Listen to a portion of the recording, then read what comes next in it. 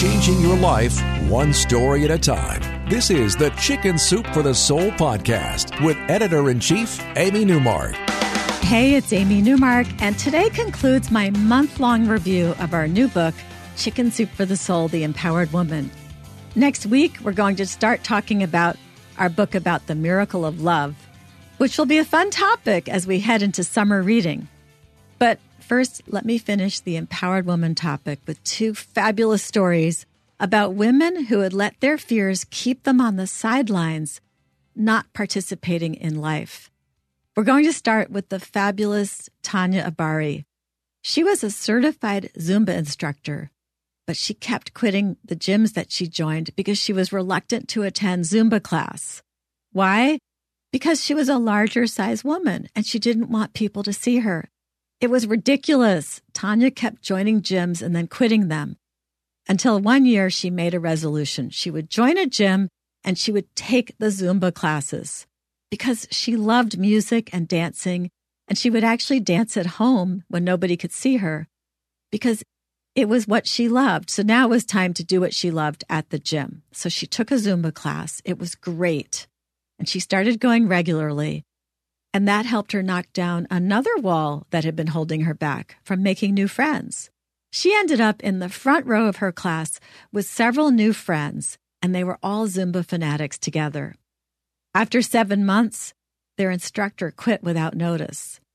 The fitness manager alerted the class that Zumba would be canceled until she could find a replacement, which might take a few months. Well, a few months with no classes, Tanya didn't want that. And she did have that Zumba certification. She told the manager that she would be willing to teach the class, and they asked her to do an audition by teaching a class. So once again, Tanya was uncertain because she still had those body image issues. She said she'd never seen a Zumba instructor who was a size 16 and had parts that jiggled. So Tanya wore Spanx underneath her exercise clothing for her audition. But when she got up in front of the class, she couldn't breathe, not because of nerves, but because of the Spanx and the tight compression leggings she was wearing. So she asked everyone to wait a minute, and she ran to the bathroom, where she stripped off all that stuff. And then she went back into the room, and she danced like crazy, and she had fun, and she showed the manager and all the women there that you can be any size and get fit and have fun doing it. And of course, she got the job. And if you watch the book trailer for our Empowered Woman book on our website, chickensoup.com, you'll see Tanya dancing up a storm.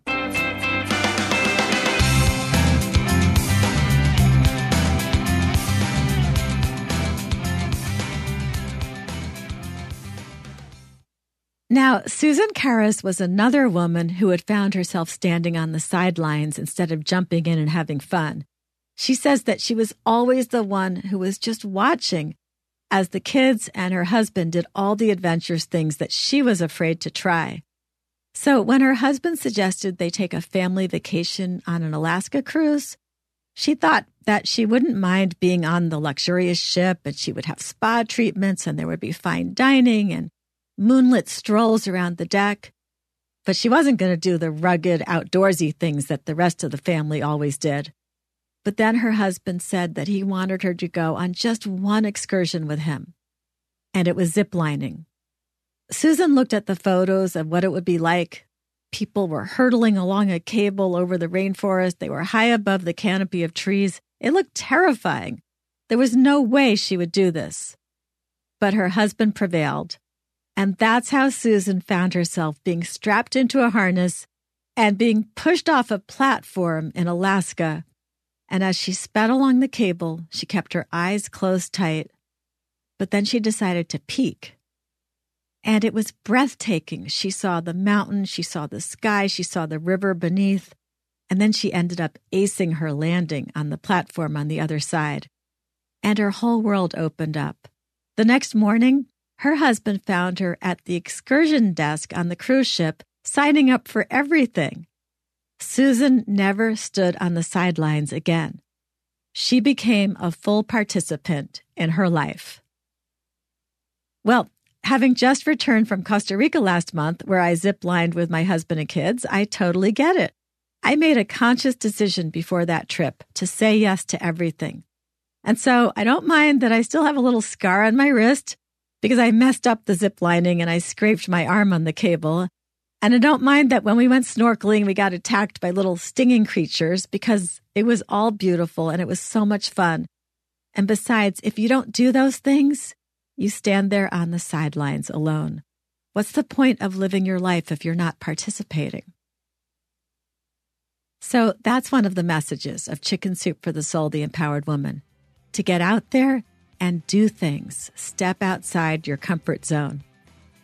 Come back for the next episode to meet Lorraine Canistra, who definitely doesn't stay on the sidelines.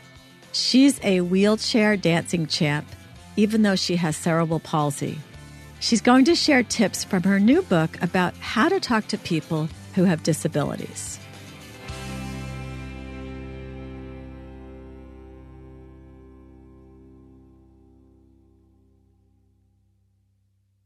This is the story of the one.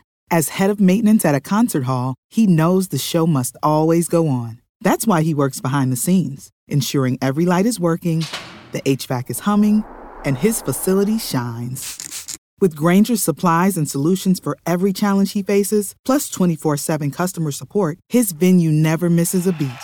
Call quickgrainger.com or just stop by. Grainger, for the ones who get it done.